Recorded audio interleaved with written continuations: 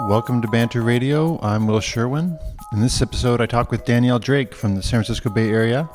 Danielle is on the core faculty of the California Institute of Integral Studies Expressive Arts Therapy program and a PhD candidate at the Fielding Graduate University in Santa Barbara. Her dissertation is entitled Spirituality and Creativity Among Culturally Empowered African Americans, a Legacy of Empowered Community Liberation. We recorded this conversation in November 2017, right before I moved to Southern California, first LA, and then Costa Mesa, where I'm at now. We talk about her personal journey in choosing to become a clinical psychologist. She performed some of her spoken word poetry. We discuss African-centered psychology, song lyrics evocative of therapeutic principles, and teaching narrative and expressive arts practice. You can go online to sfbantr.org for the show notes and contact info for Danielle. She said she'd love to hear any reflections you have from the episode. Enjoy. Danielle, thanks so much for joining me here. And I was really interested in talking with you after talking with you at the Narrative Camp put on by Reauthoring Teaching in the summer. And it was a really special place. And we had some really special conversations, I thought. Yeah. And I want to talk to you more. And I want to share some of the conversations that we had with other people. Yes. So that was my thinking. And you are in the core faculty of the Expressive Arts program at the California Institute of Integral Studies in San Francisco. Correct. And you're also in a doctoral program. Can you tell me the... Sure, yes. I'm in the clinical psychology doctoral program at Fielding Graduate University in Santa Barbara.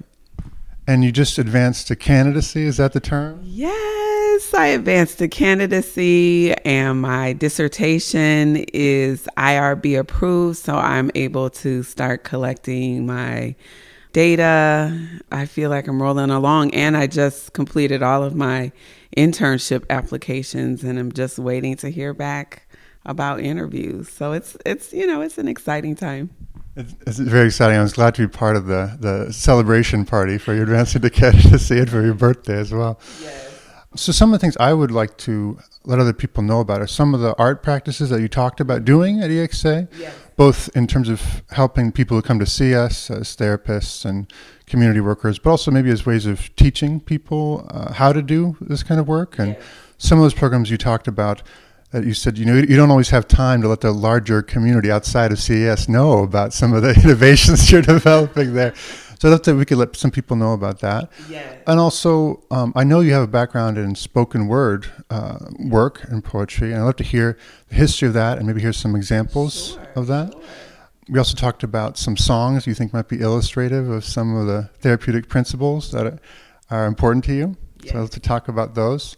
And you also mentioned, especially interest in like African-centered psychology. Yeah. I'd love to discuss that and maybe the differences between that and like more Euro-American psychologies. Sure. And what you see. So I'd love to share this with the broader community. Is there one you'd especially like to send this out to? If you could send this, some of what you're working on, what's important to you in your work, and you could send it out to someone, who would it be? Oh, wow.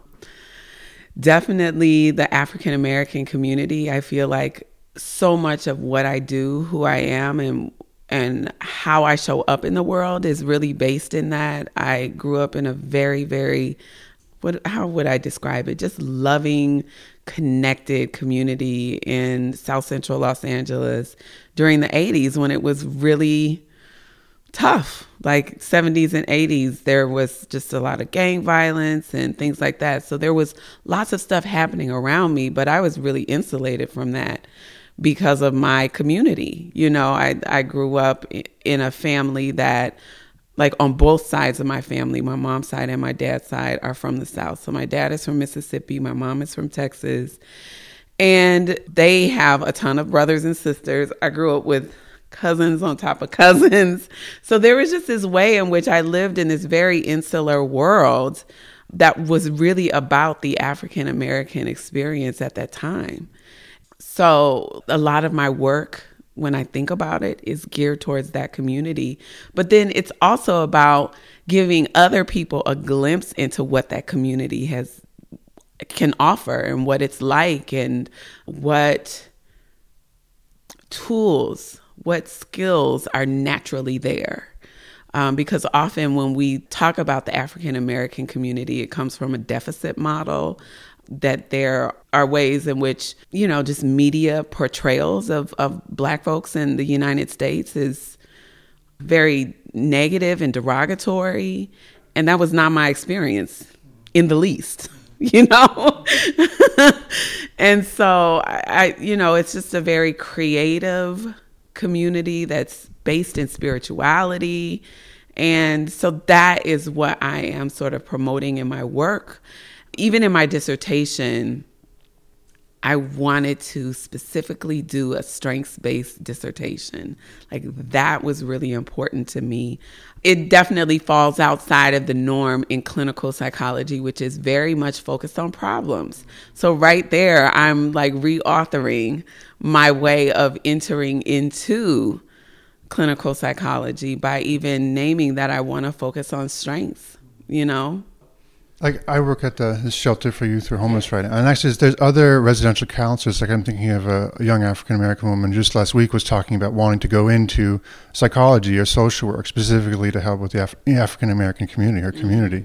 So she might not know some of the work you've read about or that you talked about. What kind of messages would you want to send to her about kind of taking on that path? Oh, wow. That it is a noble path. And I say that because, when you decide that you are going to engage in this clinical psychology based work for your community, it's a sacrifice. You're doing something in order to hopefully bring more resources, positivity, like shine a light on what's already great about the community, and then find strategies to help with the things that we struggle with, intergenerational economic disparities. That is a huge piece of it. What I would want to say to her is, yes, do it. And that you have so much love and support, and that there are people whose shoulders you can stand on. Like, I'm certainly one of those people. And that there are going to be people who potentially may not support you necessarily, but you've got to go out and find your crew, like your people who are going to be supportive of you. And that's everywhere. You got to find it in the school settings, who are the instructors and professors who are going to be supportive of you, who are the friends that you need to make, who are going to be supportive and not get you derailed, who are the family members who maybe don't understand what the hell you're doing, but are really supportive of you, and just really build a community of support around you that can help you like navigate all of the twists and turns that the academic environment can bring. Speaking of some of those twists and turns, you have a spoken word piece about giving birth to your PhD baby. I'm wondering if that would be a good transition period for that. What do you think? That's one of the newer ones. So yeah, I can certainly pull that one up. My goodness.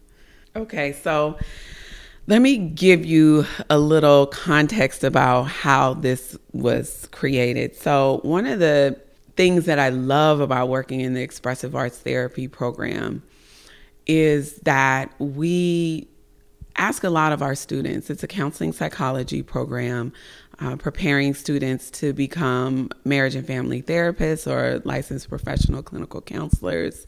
There's a way in which we ask our students to really look at themselves, to see themselves in all of their various intersectional identities, really look at the complexity of who they are. And that can be really scary for a lot of people because this is territory that's, often uncharted.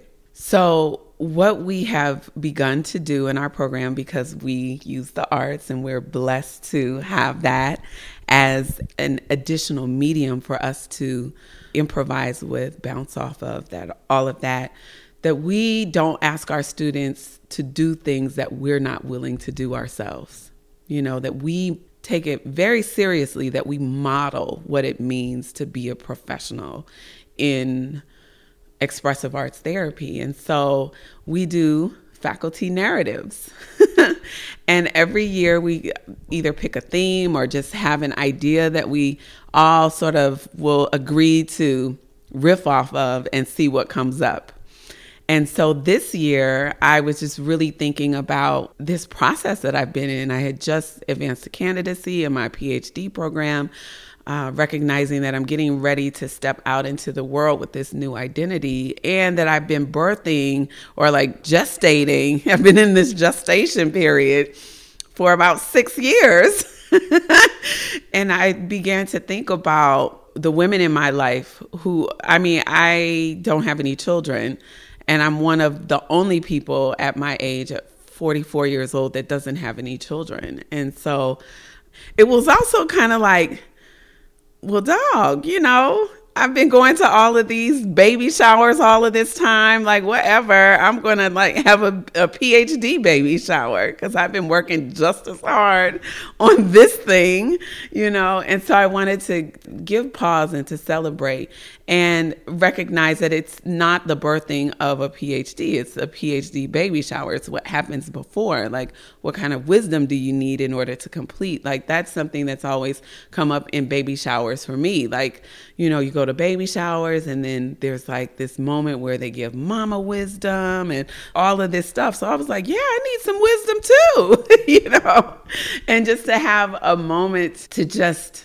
acknowledge where I was in the process, what had happened, and sort of how I'm right on the precipice of something new for myself. So that's the basis of it. And I set up this whole thing, and I did this drama piece where I kind of waddled into the room, and I had a backpack full of books like underneath this dress, like I was pregnant.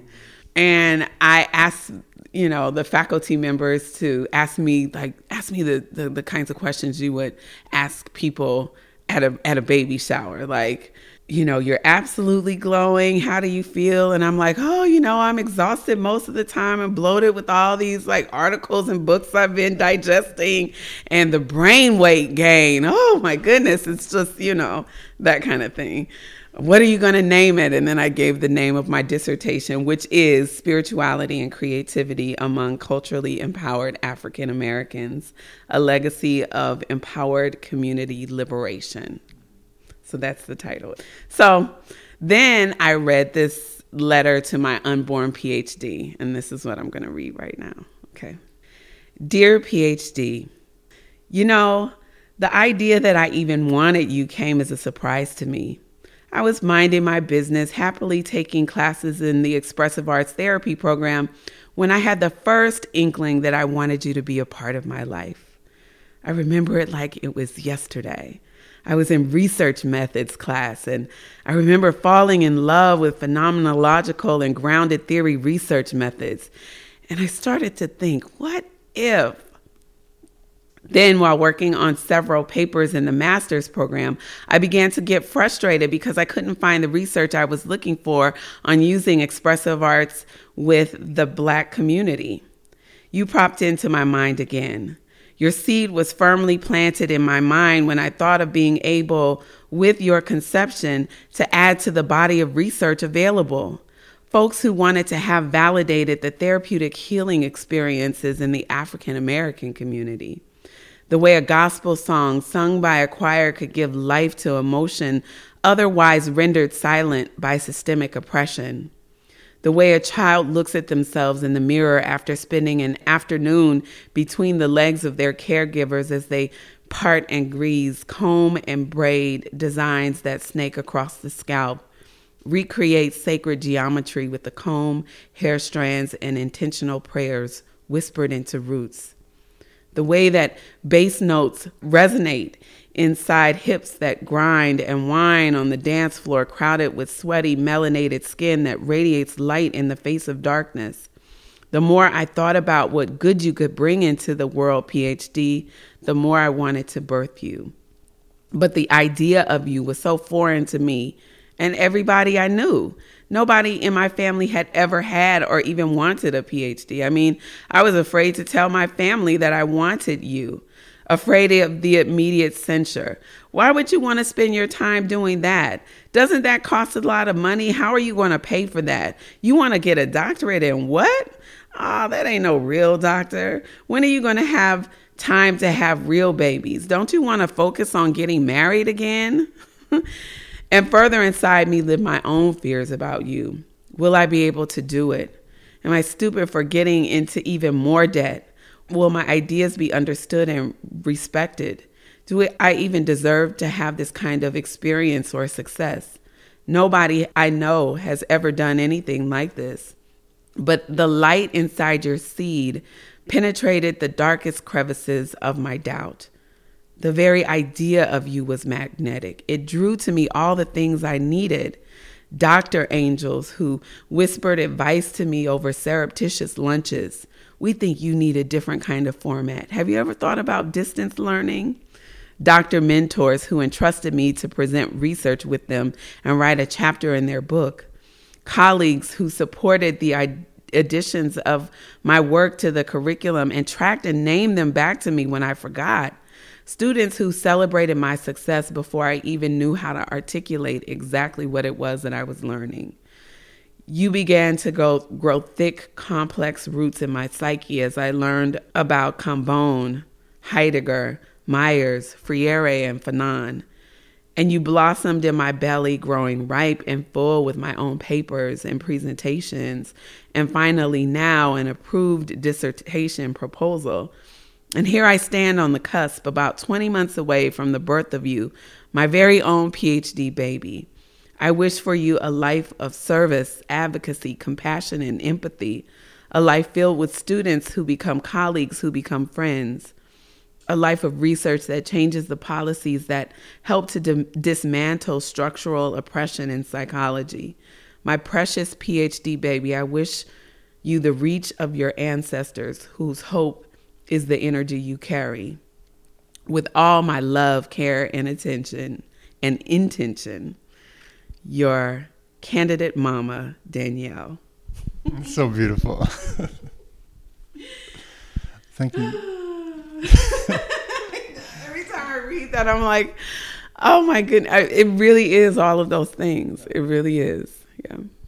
It also speaks to me about the medium of spoken word and taking the time to thoughtfully write that. It brings it up to me in a way that I think if I just asked you, tell me about doing a PhD, I wouldn't get that feeling. There's so much richness there and emotion, and the scenes you create of people in the community supporting you and the decisions and the dilemmas. It's so powerful, and it speaks to the power of art, to convey things that maybe can't get conveyed in other ways. It just feels like it changed the conversation to hearing a spoken word piece. No, it does. Well, one of the things that I think is the power of the arts is the use of metaphor, and the way that metaphor is often connected to our just somatic body sensations.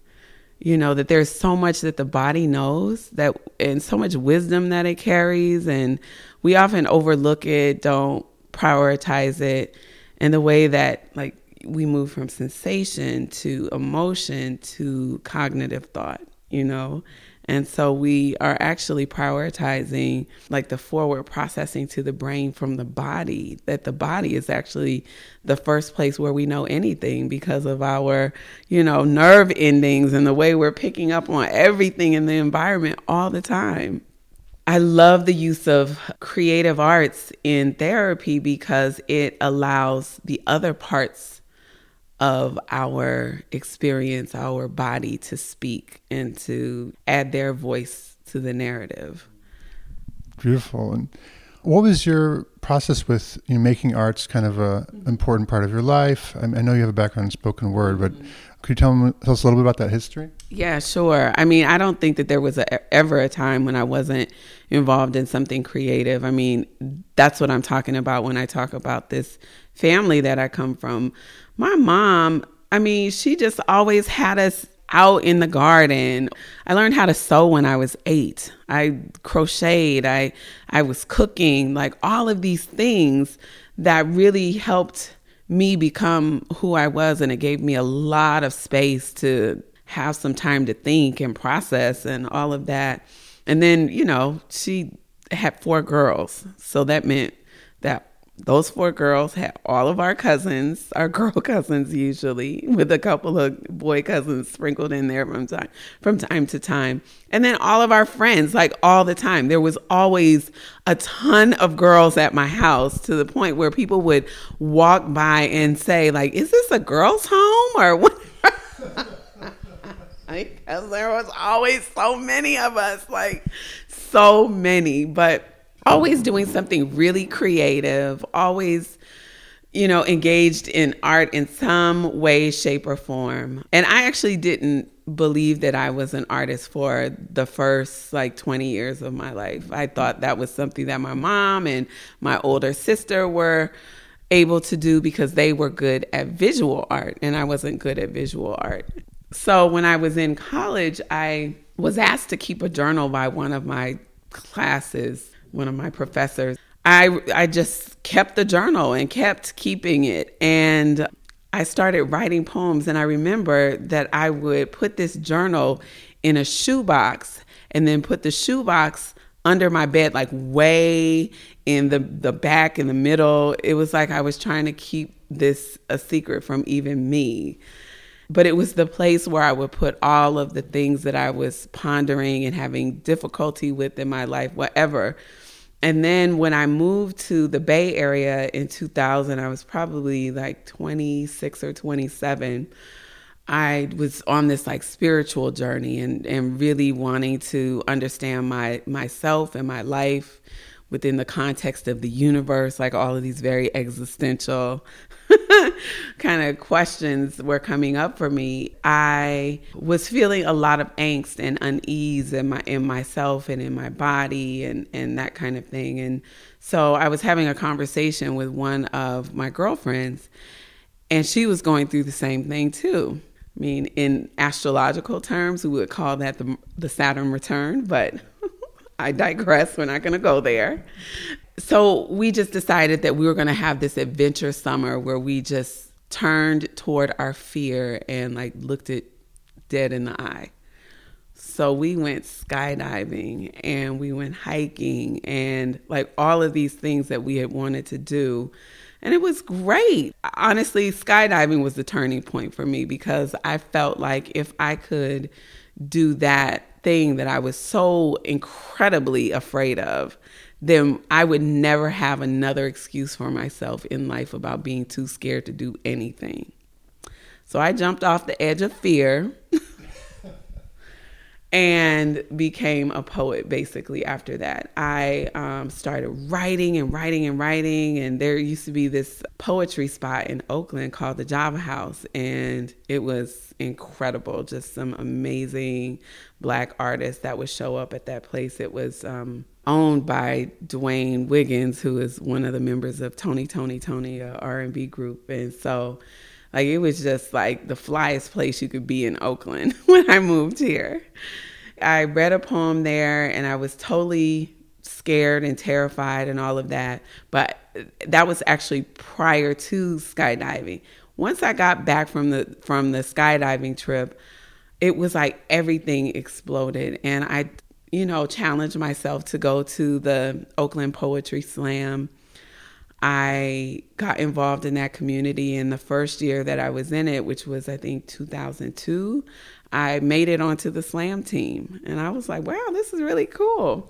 And then the next year in 2003, I made the slam team again, except this time I won that slam. And so I was the Oakland Poetry Slam champion in 2003. And our team went on to place fourth in the nation out of 63 teams. I mean, we were on the final stage. This was an amazing team. We had, some people might know these poets like Scorpio Blues and Prentice Powell and Inner City and and Lucky Seven. I mean, these are some incredible poets, and they've gone on to do really amazing things. And then I sort of left there, kind of got a little jaded by just the scene, how scenes can happen.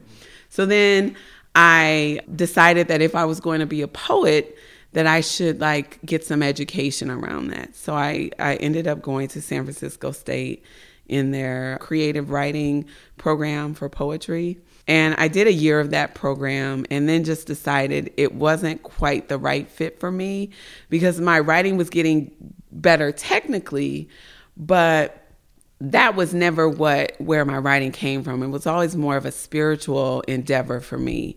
And I just needed something that had more like heart and like community in it. So I took some time and, while I was there, I ended up taking a grant writing course. And I started writing grants for like nonprofits in Oakland and worked for a nonprofit, started my own nonprofit, which was called Creation Cocoon for Girls. And we taught like girls empowerment through creative arts. And it was a good program, so good that they started telling me things. And I was like, I'm not equipped for this. I need to go back to school. And that's when I found the expressive arts therapy program. It was like the perfect blend of everything that I had ever wanted. I got a chance to write still, but I also got a chance to bring in these other aspects of myself. Like I had always been involved in drama when I was young, like growing up in the church. What else? Their movement. I was always a dancer. During that time when I was writing, I was also dancing and doing West African dance. And that just really cracking my spirit open and really making me like pliable to receive all of the African-centered work that I would later do. Yeah, there were just a lot of different moments. And it was not, I just take these winding paths in life. Like I'm always on the scenic route. I don't have a direct path to anything. But it was great. It allowed me to figure out who I was along the way. And once I got into the expressive arts therapy program, it was kind of like, yes, this is it. This is what I've been looking for my entire life. And then recognizing that I wanted to continue my studies and do a doctorate degree and sort of add to the body of research that was available, that kind of thing. Yeah. Hearing you talk about the powers of spoken word. I mean, a lot of times in therapy, it's very private and an individual conversation, and that can be very helpful for people. There's also the power of performing to an appreciative audience and saying things to such an appreciative audience and being part of a community where many people are sharing things to an appreciative audience. And I've become really interested in just the power of performance. Yes. And power of audience. Yes. And I'm wondering, as an insider of the spoken word scene, and I'm sure you do a lot of that in the EXA program where you're sharing things to an audience. Do you have some thoughts about just the power of performance and audience? Yes, the power of performance on audience, I think, really connects with catharsis. And that's actually the sort of end stage of rites of passage experiences.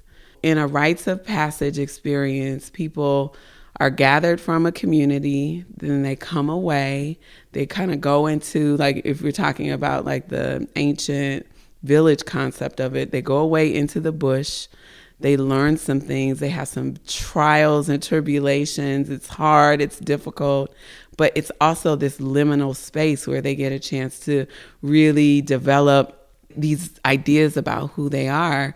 And then when they come back together, there's this sharing that happens, and it's a catharsis, and it's the act of revealing to others that self that is transcendent, that connects with everything and everyone. And it is amazing how in our sort of Western capitalistic kind of world, where that part of ourselves gets covered over almost immediately upon becoming a person, you get a chance to have that for like 5 seconds when you're a kid. And then after that, it's gone. We squash that. I feel like so much of what happens in spoken word venues is people being brave enough to like take off that covering that they've sort of layered over their hearts for many years, decades, maybe a whole lifetime, that you get a chance to start pulling that away and showing people who you really are. And the act of doing that with a room full of witnesses, it's an opportunity to be seen and held in a way that most people have not ever been And I remember I used to have to like talk myself into, going up to the mic. Like, it's a real thing. And I would just say, somebody out there needs to hear what I have to say. And even if that person is just me, hearing me say it to me, that's important.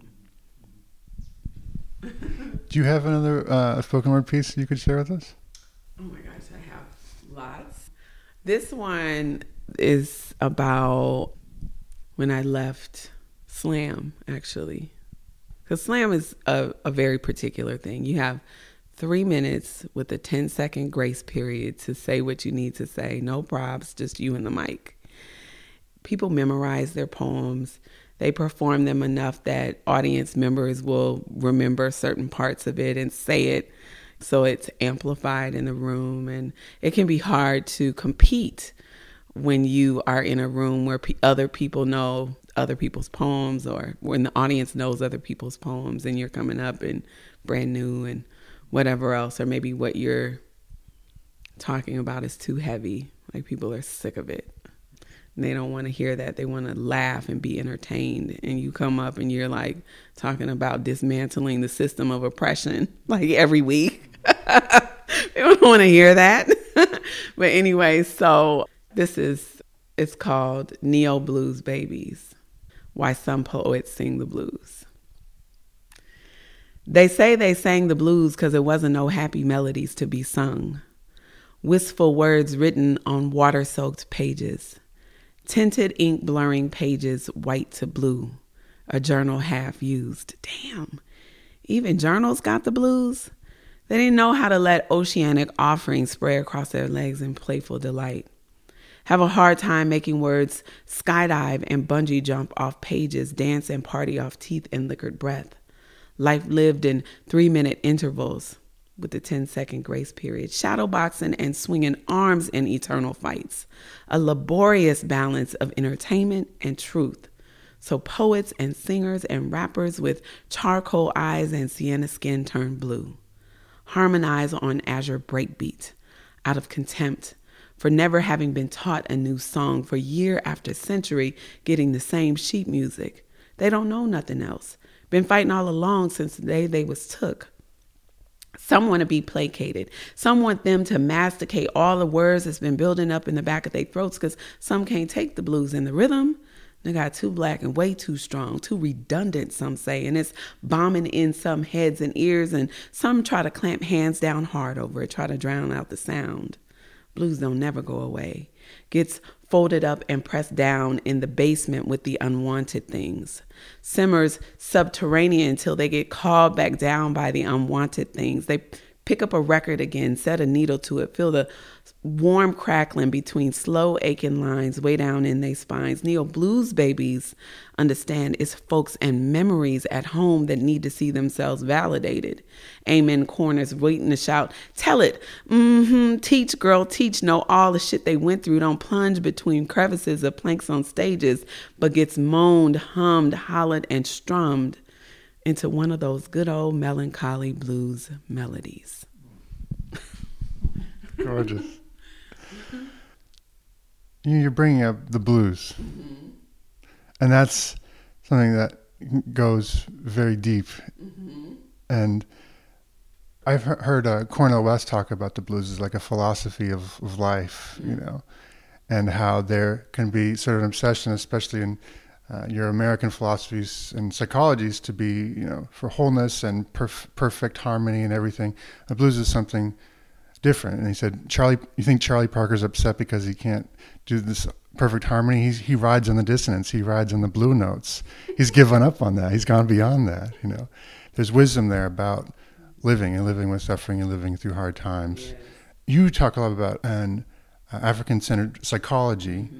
And what wisdom do you see there that maybe you don't see talked about in other psychologies or your American psychologies? Well, it's interesting because, I just want to say that blues is a derivation, right? It is what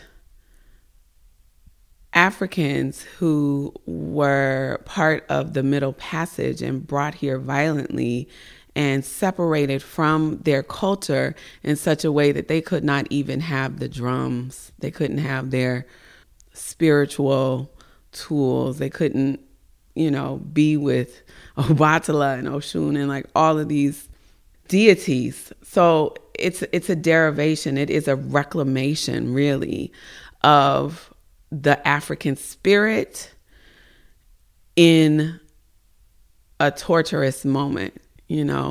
I don't have freedom. I don't have whatever, but you're also not going to take my joy either. You know what I mean? So in this book written by Ferdinand Jones and his brother, whose name I can't remember right now, they are Black men who are jazz musicians and psychiatrists also. And they wrote this book, edited this book called The Triumph of the Soul. And it's all about the history of Black music and its connection to psychology. And one of them, talks about the challenge attitude. It's called Jazz and Resilience, this chapter. And I quote it extensively in all of my work because it's so good. But jazz and resilience is about like how improvisation is necessary in order to navigate any difficult circumstance. And they're connecting it directly with this idea that if you grow up and you have your living in a systemically oppressive environment that denounces every part of your spirit and your being, in order to be resilient, you have to take a challenge attitude to every single thought that is presented to you, which means that you hold the ability to say, do I actually believe what this person is telling me? Or is there another way that I think about this? And it's the challenge attitude in every single thing that we do. So I feel like that's important to be able to talk about, because the other piece is that African-centered work is really about reclaiming the joy, the balance, the harmony in a place where we have been unharmonious and unbalanced and all of that. The connection between a challenge mindset and jazz is like hearing something and improvising off of it or riffing off it. How does the connection with the challenge mindset? Right. Yes. So the challenge attitude is exactly that. It's about improvising. So, there's a refrain and everybody knows it and they play it. And then the challenge attitude is to say, I wonder what else I could do with this, how else this could be interpreted. And that's when you hear people take their instrument, go off in a completely different direction that really is usually an embodiment of their soul, what their soul needs to speak at that time as an artist. And they'll do that for however long they do that. And then they always come back to the refrain. Like, that's the great part about jazz, is when you hear this musician and they've gone off on this whole other direction and then they bring it back and you're like, oh my God, I could fall out my chair. That was so beautiful, So, but it's that challenge attitude that, you're giving me this, but this is what I think of it. It's the reauthoring no matter what, that all the time where we reauthoring ourselves. And so then how can we access more of that? But so just pulling up some information about like African-centered psychology, and really that it is about being able to, and it connects exactly with postmodernism actually, that everything is relative and sort of exists on a continuum. That there's, it's subjective, that there are systemic causes, and we have lots of different perspectives in that. It's also very affective. So like one of the things that I talk about a lot when I'm talking about African-centered psychology is the difference between the Descartesian view, I think, therefore I am, and the African-centered view, which, I'm going to forget his name, which is unfortunate. Anyway, the African-centered perspective is that I sense the other, I feel the other, I dance the other, therefore I am. Come on. So automatically, like, we're in a like interdependent, communal, relational piece that says it's not just me that makes me who I am and gives me my life and breath and meaning, but it is the fact that I live in community and share with other people. And that for me is why I started off talking about my family in Los Angeles and how close knit we were, because I don't get a chance to become who I am without that whole group of people. I'm getting chills hearing about that dance with the other. But it also strikes me as very different than a lot of the psychologies that I learned, when I was in school, which is much more individualistic and much more about, I talk about making a cohesive sense of self and working through, inner conflicts and inner issues like that, which now for me, I'm really interested in community and people nested in communities and poetic ways of describing things. Right. So there's this one style of African-centered psychology, and there are many different styles. There's not one, and that's also a misconception, is that when people think about Black psychology, they think it's just this one thing, and there are so many different Black psychologies, but there's one style that was developed that sort of wanted to draw from all of the different traditions, and it's called Into Psychotherapy, and it has 4 main principles, which is about harmony, balance, interconnectedness, and authenticity. So it sounds a lot like humanistic theory, right? But the one thing that sort of makes it stand apart is this idea of interconnectedness. And underneath that, it's about oneness, so that everything is from a common source and is composed of common substance. So we're talking about, like, from a very like ontological perspective, the very nature and essence of life, and that we're all connected to that, and that human experiences are connected internally and externally, so that we have a internal relationship with ourselves, and then we have these external relationships that are necessary and require attention, and that all of life is a microcosm of a macrocosm. So it's like me within, I am because we are, and because we are, I am. That's something that comes out of the African-centered tradition, and that what affects any part of life affects all of life. And so again, that connects to systems theories and things like that, but is really getting at the root, and that these are coming from African-based philosophical ways of being. There is this idea called the two-cradle theory, and I wish I had my good friend and colleague Adiba Detterville here, who talks so eloquently about the two-cradle theory, but I'm going to try and paraphrase it. But it's basically saying that the world is sort of broken up into these like 2 ways of being. You've got the northern hemisphere and the southern hemisphere, or like the northern regions and the more southern regions. And in the northern regions, it's cold. You're needing to warm up. So there's a way in which people set away like a storehouse, and it's almost like hoarding, like, trying to save up. And that a lot of Western psychology comes out of those kinds of philosophies from like the northwestern parts of Europe that get really cold, and they're needing to think about survival and like, how do I make it, through these tough, cold times. And then in the southern parts closer to the equator, that kind of thing. I mean, you think about the way that the Nile Valley, which is the cradle of civilization, what it looked like back in the day, it was like dripping with like resources, because it's like right in the middle like of the equatorial regions, and there's nothing that you need to prepare for, because it's like, you know, you need a mango, it's like dripping off the trees, the water is flowing, there's like minerals in the earth, and there's trees, and it's all lush and green and that kind of thing. And then so who do you become in that environment? You have a way of being that recognizes that everything is going to happen in due time. You can just kind of sit back and relax.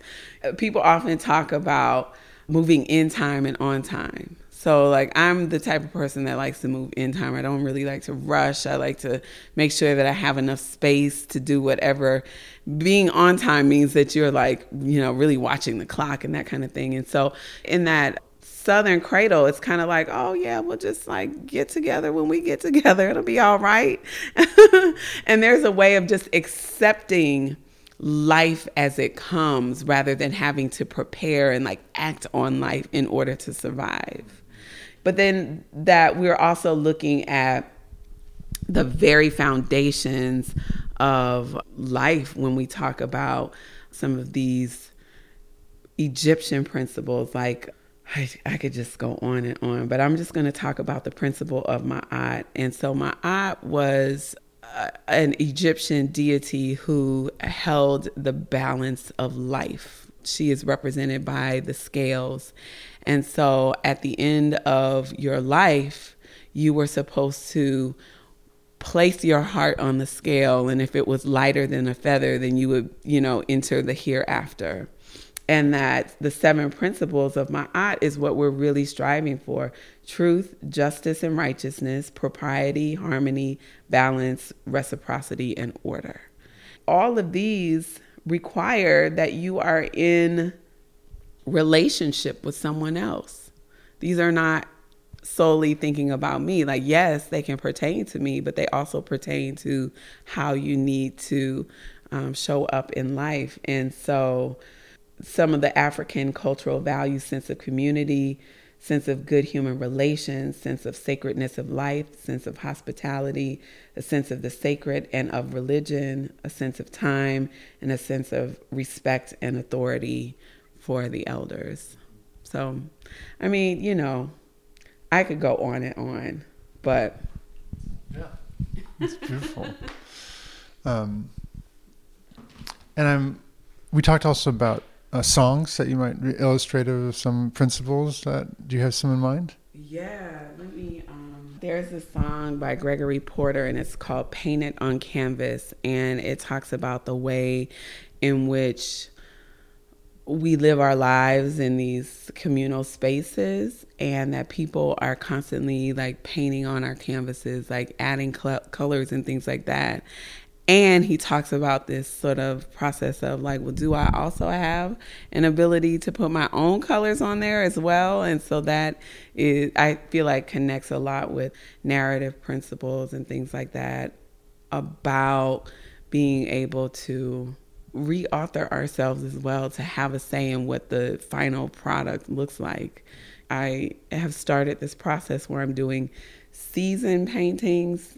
I'm reclaiming the visual artist in myself, rather than make it an experience that feels very stressful. I have decided to take 3 or 4 months and work on a painting. And I just like do one thing at a time. I don't try to do it all at once or like seem like I've got this great idea or whatever. But I just, like, every couple of days I'll put one thing on the canvas.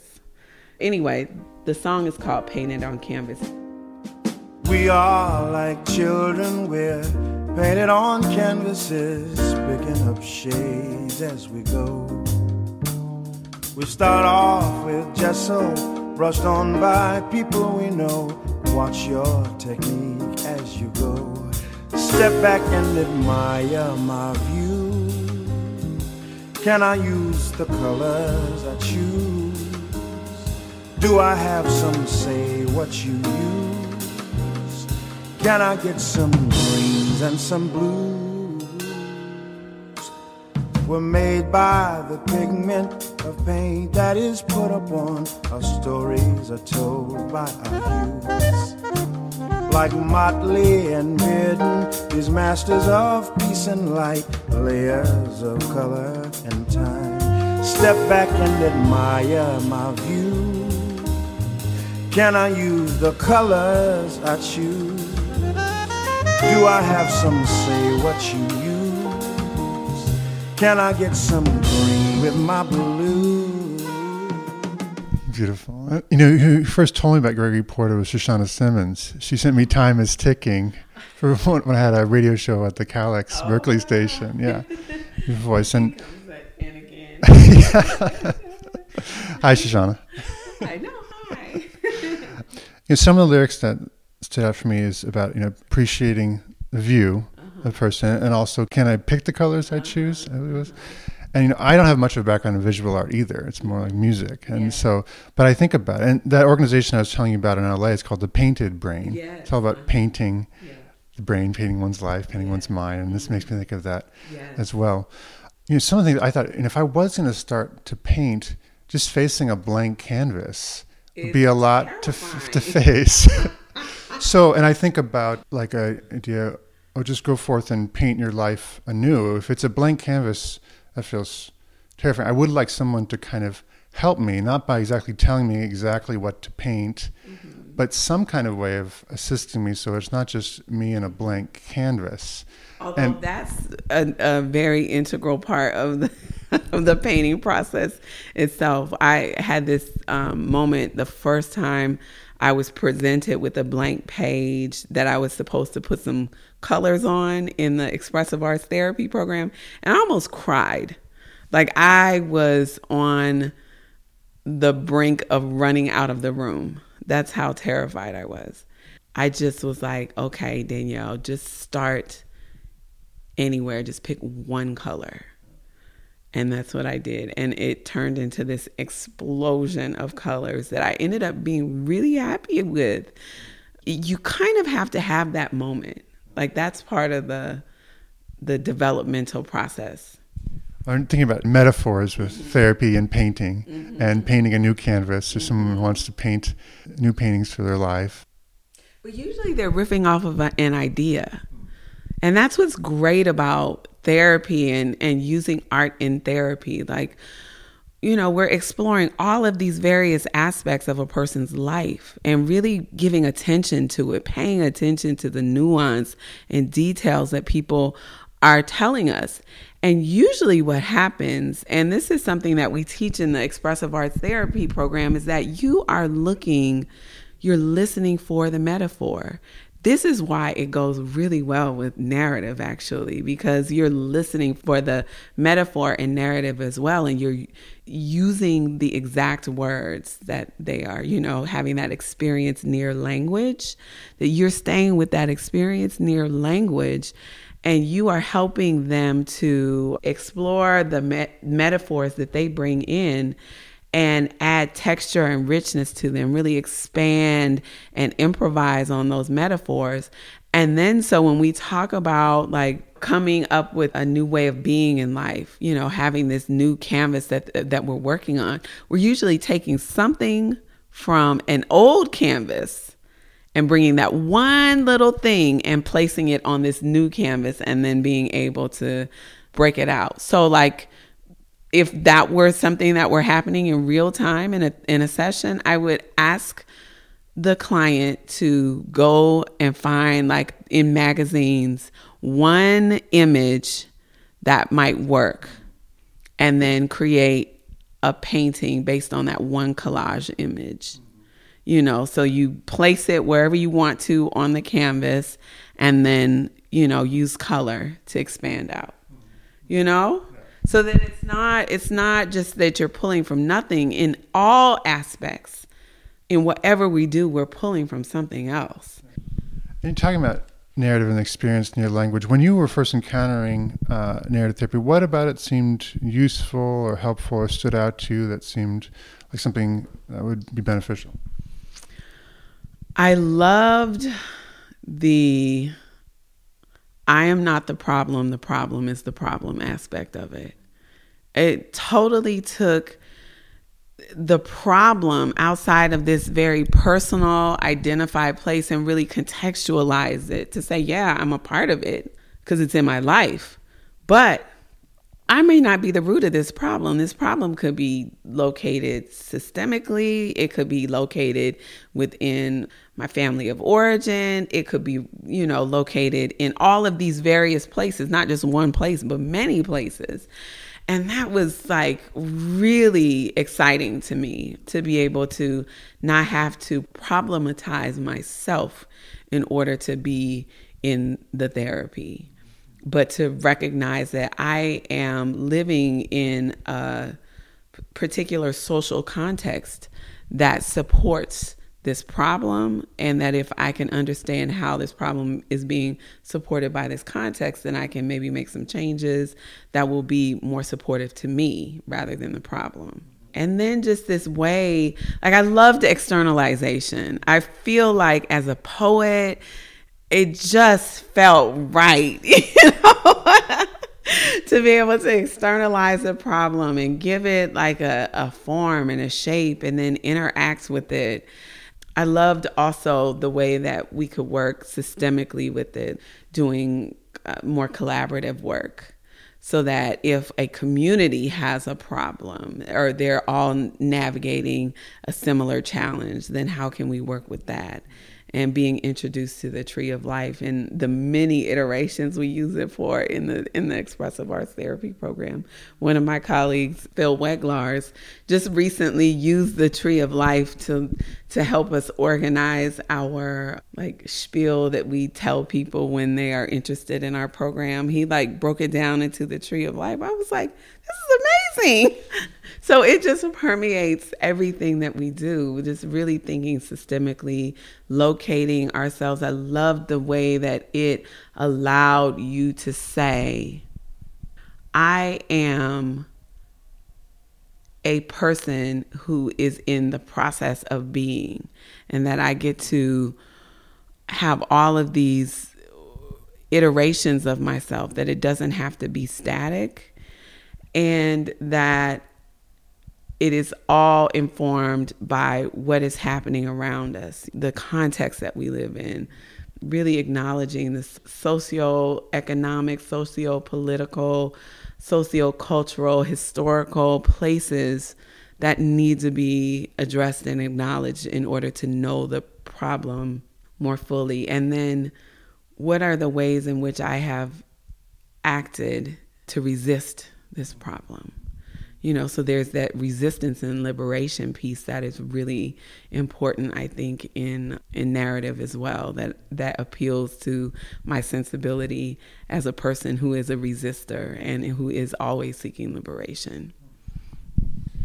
And hearing the ways you were talking about the EXA program at the Narrative Camp this summer got me thinking that you and the EXA team is really exploring a lot of directions that the rest of us in the narrative field could learn from and could explore as well. And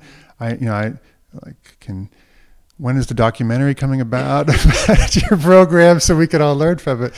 But I mean, is there a way you can introduce us? Like, what are you kind of inquiring about in the program that might be helpful for the rest of us to learn about those directions? And where do you think narrative therapy could grow from where it is now?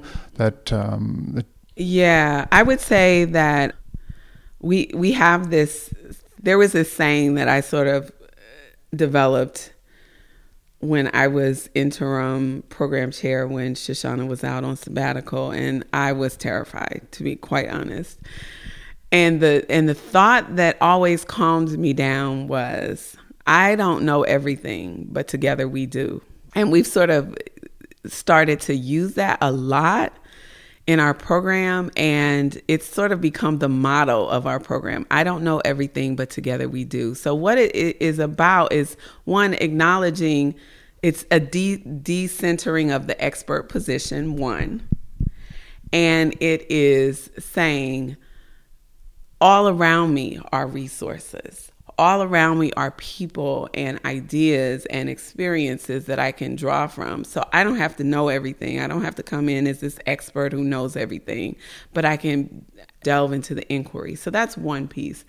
I would say the other pieces that are really important are the act of play, improvisation, attuning to the body and emotion and sensation, and centering culture.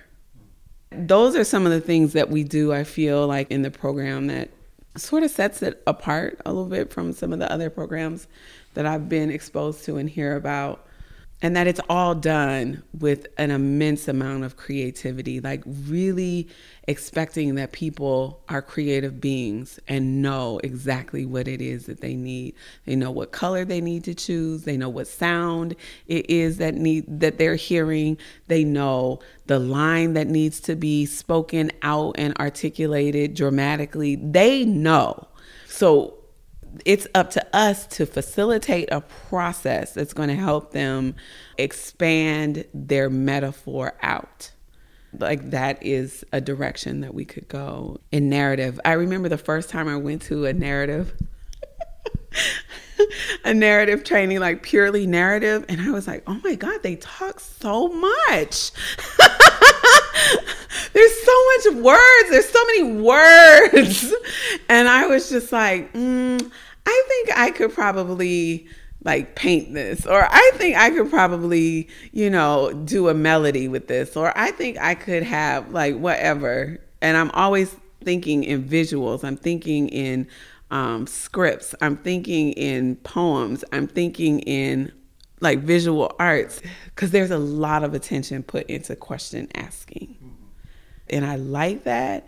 And I'm also kind of like, well, what if we didn't ask the brain that question? What if we asked the body? What if we asked the elbow that question? Wonder what that would be. And I know that gets us into Gestalt a little bit, but it's that thing, that recognizing that our brains know stuff, but our bodies know stuff too. And how can we elevate our brain bodies together in an interdependent collective way? My experience at the narrative camp, there's a lot of people interested in that and interested in developing that, but maybe haven't been exposed to that way of working yet, and that way of teaching yet, and that way of learning yet. And so I was wondering, is there any way, while we're waiting for the documentary to come out, if we were watching the documentary of the EXA program and it was one of those days when you're like, this was a good day, can you tell us about like maybe a scene where you feel like this is what we want it to be like, this is what we hope the EXA program is like? What does it look like when it's a good day at the EXA program? My goodness. It can look so many different ways. My goodness. We're really playful in that program. Like, I get that. In ways that I think people are, it's unexpected. Okay, so we have a cohort right now who they just are very playful. And I think the moment that I felt like, oh my goodness, we're really doing something here, is when part of their task at the end of every semester, they're broken up into smaller arts practice groups. And so each person has to engage in an arts practice while they're going through the program. So they decide what it is, how they're going to do it, whatever. But then they get into these groups where people are doing all kinds of arts practices. So if I'm, let's say, focusing on dance, somebody else might be focusing on singing. Somebody else might be learning to play an instrument. Somebody else might be performing recipes or something. Who knows what it is? They're always super creative. And then they get together and present some aspect of how they've been working over the semester. And inevitably, it touches on everything that that they are encountering in the program. It might be what it means to be a student, what it means to never have enough time, what it means to be a woman accessing the divine feminine, what it means to be a person of color or a queer person or someone who is navigating neurodivergence or whatever. But all done playfully and creatively. They come up with these presentations, and sometimes they're skits or whatever else. And last year, there's one group that they produced a whole like Saturday Night Live type of presentation. So there were all of these skits and all of these like interludes and, performances and, moments where it was really thoughtful and thought-provoking, but then there were moments that were just hilarious. Like there was one scene where two students talked about, they switched off. So they first started where the therapist didn't have good enough physical boundaries with their client and was too touchy-feely. And it was hilarious. It was called bad therapy. So all of the things that you're not supposed to do. And then they switched. The therapist was a white woman and the client was a black man, and it was like all the things you're never supposed to do. And they just turned it on its head and flipped it around and made it the funniest thing I think I have ever seen. I almost fell out of my chair. It was so funny. And so it's like playing with all of the taboos, playing with the things that you're not supposed to play with, like naming it, having some reverence for that. And they worked really hard to see like what the boundaries were, like how far they could go. Because I talked to them about this, like, how did you put that together? And they were like, oh yeah, we played with it. We, really determined like when it was going to go too far, whatever else like that. But it was the idea that we could take these themes, we could take the things that we struggle with, even as clinicians, and be playful with them, make fun of ourselves in it, talk about the fact that we're not experts and we're bumbling around all the time, regardless of, how professional we're supposed to be in this field and all of that we're not going to get it right. And that there are moments within that are so brilliantly true and so brilliantly authentic that it will bring us to tears, It's hard to articulate what it is that we do. But again, we start off with these faculty narratives and we are very revealing. I don't think any of us come out of these faculty narratives without like crying and like really having bared our souls. But then that sets up an environment where students don't feel limited by not being able to have emotion themselves, because there's this way in which we train in the field that says you're supposed to be the expert. You're supposed to be professional all the time. And if you have feelings, then that's not good. You need to take that somewhere else. You need to go take that to therapy.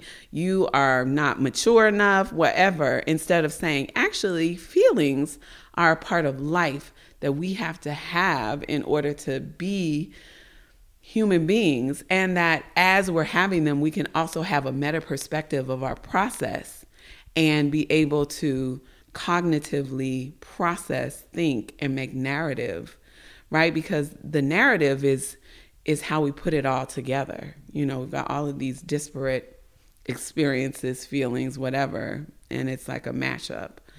But then the narrative is about putting it together, and it creates a mosaic that we can tell a story from, and that's sort of what we are doing in our programs, and that each one of the classes always has a collaborative and artistic component. So we're always brushing up against that, bumping up against it, like saying, well, what does this look like? How would we do this? I don't think we've delivered the same program twice, because every cohort is different. They need different things, and we respond to that. We're improvisational with it. It makes me think of one of my favorite narrative books is by Jenny Freeman, Playful Approaches to Serious Problems. Yes. And she's local. Yes, I know. The East Bay. But I thought of riffing on that title, Playful Approaches to Serious Teaching or Serious Pedagogy. Yes. And what it's like when it's a playful approach to learn. We even play with the word pedagogy. We're like, are we really teaching children? Maybe we should call it andragogy, because we're teaching adult learners. Or maybe because we're doing this from a feminist perspective, we should be gynagogy. So we're like, even that we like try to break open and not be so prescriptive, but that we're really responding to. It's the yes and, right? So our students, we present some information to our students, and then our students do something, right? Whatever it is that they do. And then we respond to that, and then they respond to us. And so it's this back and forth collaborative thing that we get a chance to be really playful with. And sometimes students are like, oh my God, this is like nothing I've ever experienced before. And they don't know how to take it. They want us to be like, very prescriptive. And then we break that box. And in the end, it's like, I hear most often from students, I am a completely different person. And I know how to have a plan and throw it away. And that to me is like that's what I would want of my therapist. I would want them to have a plan and to know when to throw it away. Well, it goes back to improvisation, it sounds like starting with maybe a plan or a refrain and improvising off. And I think about, and children are very playful in the way they improvise with what's happening. And Gregory Porter, in that lyric, she talks something about we're all children or something like that. Yes. And having an adulthood that still has that childlike spirit of play or improvisation or adult versions of that. So we've been talking for like an hour and a half, an hour or so. Okay. Is there other things that we haven't talked about that you want to make sure we discuss? There's one idea that I was considering bringing in, and I think it could also add to the discussion. And it's this idea that I've been working with in my dissertation work around the will to adorn. In all of these psychological theories, there's the will to this and the will to that, the will to meaning, the will to, whatever. And there is a writer, Zora Neale Hurston, in the African American community, and she coined this phrase, the will to adorn, which is the will of African Americans to just add some flavor and put the stank on it. You know what I mean? Whatever. But basically to add flourish and adornment to every single thing that you do just because you can, And I see it's the one thing that I feel like carries through from Africa to every part of the diaspora is that there's this will to adorn. We're going to make it special, and it's going to be flamboyant and flashy and fun, and no one can tell us anything about it. You can't say what it's going to be. I pulled up that song by Outkast, So Fresh and So Clean.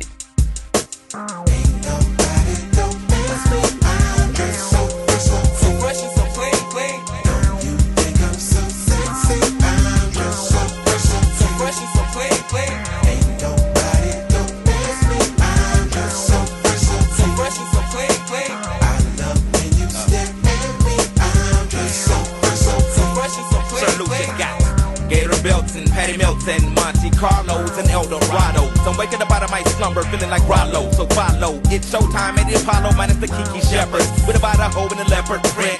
Teddy, Pendergrass, cooler than Freddie Jackson, sipping a milkshake in a snowstorm. Left my throat warm in the dorm room at the AU. We blew hay to athletes might cake you, but you must have me mistaken with them statements that you make,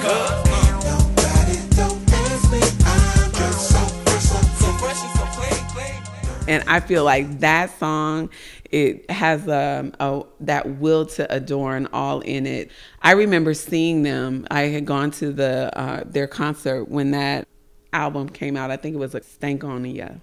I went to that concert, and when they played that song, So Fresh and So Clean, I have never seen an audience, a crowd, all of a sudden have all of the self-esteem that they have ever wanted in their lives, come out and into the space with each other. So people were dusting themselves off and primping and all kinds of stuff, dusting each other off. You look good. Everybody is so fresh and so clean in here. It was just, and I feel like that's a piece that I know my work as a clinician is done well when I see that part of my client show up, about the thing that they've had the problem with, that problem story has now been transformed and they've got this new reauthored alternative story,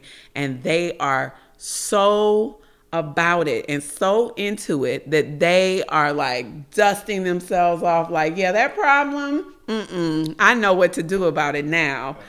And they get that so fresh and so clean attitude about it. Like, that to me is that will to adorn that I feel like everybody needs in some aspect of their life. It's like, come on, if you can't do it for yourself, if your community is not supporting you in it, what are we doing? Honestly. So I think it's that kind of playfulness that we've got to cultivate. Yeah. That makes me think of, going from a problem story or problem saturated life to an alternative story, and then adorning that alternative story, that alternative way of being through the arts or through style or through whatever. Right, because inevitably and I would like for people to really notice this, like notice what happens when your clients start to make change. The changes that they're making on the inside, they start to want to show on the outside. And so they might start dressing differently. Maybe their posture, the way they sit in the chair is different. Maybe they get a new haircut or hair color, or something about them changes because everybody wants to reflect that alternative story in their external life in some way. Like, as I was going through all of my changes, I locked my hair. I got a nose piercing. Like, I was just in this place where I wanted people to know that there is something different about me, and you need to pay attention to this alternative story that I am sharing with you right now. I know you have a large playlist of songs. We talked about 2 of them now. I'd love to hear another one. Let me see. Okay, I'm going to play this song by Carolyn Malachi. It's called Beautiful Dreamer. It's a great song. When the world turns ugly, you must think yourself beautiful. When the world makes you feel weak, you must be strong.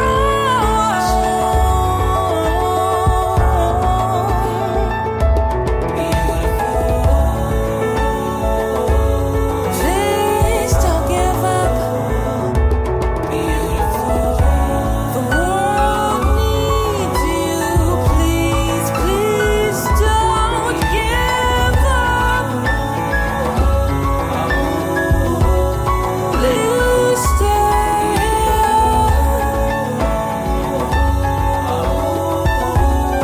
Keep pushing, keep trying, keep living, keep thriving. You can do it. You can do it. That evokes some things in me, but maybe I'd like to hear from you. Like, what does the song mean to you, and what stands out to you that makes you think about our discussion? Yeah, that often when, we're working therapeutically, people come to us and they're really struggling. And this is a conversation that I would have with myself. Like, all the words in that song, it would be something that I would want to sing to myself to help me remember that this is a process and that I am in the process of becoming, and that we don't often give ourselves, we have to be the finished product. Like, that's what life sort of wants from us. And so the resistance is to say, no, actually, I am in process and a work of art all at the same time, not holding that as a dichotomy, but really a process of being. I feel like that song just really says that to me. There's this line in this song where it says, when the world makes you feel weak, you must be strong. It's just it's the challenge attitude. You just defy whatever people are trying to make you be in service of who you are and what you've been brought here to do. It's about purpose and being ourselves no matter what, and finding communities of people to help support us in that. None of it happens in isolation, that we do it in community. Talking about process and becoming, when we were at the narrative camp, Arturo Sanchez from Chico State said he asked his students, would you rather be a noun or a verb? and talking about the question of who are you becoming versus who are you, and more about a process than a stable, fixed thing. And also, the line that stood out for me also was "The world needs you," and we talked a little bit about that group Painted Brain, which talks about seeing people come in not as clients but as contributors, is the word they use. And you were saying how in a community or in like an ancient village, everyone is a contributor and everyone has a role to play. I've been thinking a lot about that. As part of identity is you're a contributor. You have something to give. The world needs you. Yes. And how powerful that line is. And so many of us have either lives or experiences that have told us we're, capable of being thrown away. And that is not the reality. The reality is exactly that you're needed, and that there is something very particular about who you are that we're not going to get from anybody else. And that if you don't bring that and give it to the community, then who's going to do it? You've got this spirit about yourself, and that we need that in order for the community to be as full and rich as it could possibly be. Well, and thinking about people, I like to hear this podcast. It's also, I think, people who are on their own windy road to finding their way to contribute and to finding where they fit, where the world needs them. And I'd also like for them to hear some of what you've been talking about today. Yes, absolutely. I'm definitely like the person who's like handing out water or lemonade on the side of the windy road. Like, yes, because I'm in my own scenic route process all the time. I wish I had a more, direct route at times, but really it's the windiness of the road. It's the scenery along the way that has made me who I am. It's not been because I knew exactly what I wanted to do and went there and did it and all of that. It's just like, who does that? I don't know how to do that. Maybe somebody else does, and maybe they could teach me. Maybe that's their role. Is there anything else you want to talk about, or any other songs you want to play? Or there was one thing that I was having a thought about. I hope I didn't come off as being derogatory to the narrative way of, lots of questions and talking, because I do have a lot of respect for the way in which questions are crafted in narrative. I really, really do. When Shoshana and I were at this particular narrative event, what we realized is that we really are creating a third thing in the expressive arts therapy program. I mean, it's rooted in social constructionism. It's rooted in postmodernism. One of the things that I like to talk about when I talk about postmodernism is that it is both traditional theories of postmodernism, and it's all of the things that have become as a result of it. So I like to include cultural psychologies. We talked a lot about, Black psychology, African-centered psychology, but there are, Latinx psychologies, there are Asian psychologies, there are Native psychologies, there are psychologies for the entire world, and that I like to give respect to those. And that I also want to talk about queer theory and like neurodiversity and the neurodiverse paradigm. Like, I want to talk about those things within the context of postmodernism and wrap it in, because it's all about these ways of being able to define ourselves outside of this sort of modernist way that says we have to reduce our experiences to, quantifiable ways of being. That is generally not what I have witnessed in the world. well, is there any way that we might be able to hear more about the EXA program? Or, I mean, we talked about, there's so many innovations that happen in that program, and is there any possibility that they can get it sent out on YouTube videos, or you could have students make some of their favorite practices and share them with the rest of us? 'Cause I think a lot of us would really like to learn from what you're doing. I think that's probably the next stage. I mean, we have definitely been working really hard in the last, I would say, like 5-6 years in developing and sort of refining what it is that we do. And just this year, we launched the low residency version of our program. And so we have our inaugural cohort in that. And as a result, we are recording more because we want our materials to be available to our distant students. And so I think it's going to naturally come out of that. We don't necessarily have a lot of time to write, which is unfortunate, but that I think is going to change as well. Like, we are definitely looking at some projects on the horizon. Like, Shoshana and I have been imagining a narrative expressive arts textbook. You know, it would be an edited textbook, and we've got some like ideas for chapters and who we would want to bring in to, you know, talk about the things that they're doing. So there's that. But yes, that we're creating more like video content. It's not going to be super well produced because it's just us. Although we do have videographers in our program who are helping us right now. I just want to, you know, give a shout out to Yun-Yi Huang, who is amazing and has been helping us record some of our content and get it video ready. So I think you'll see more of it in the next few years, and certainly not just from us, but our students as well, who are, you know, taking the work beyond what we could have ever even imagined. Thanks so much, Danielle. Yes. This is a pleasure. I'm feeling inspired, and I'm looking forward to the post-production when I can listen to this again and learn more from those conversations. Thank you so much. Yes, absolutely. Thank you so much, Will. I really appreciate it.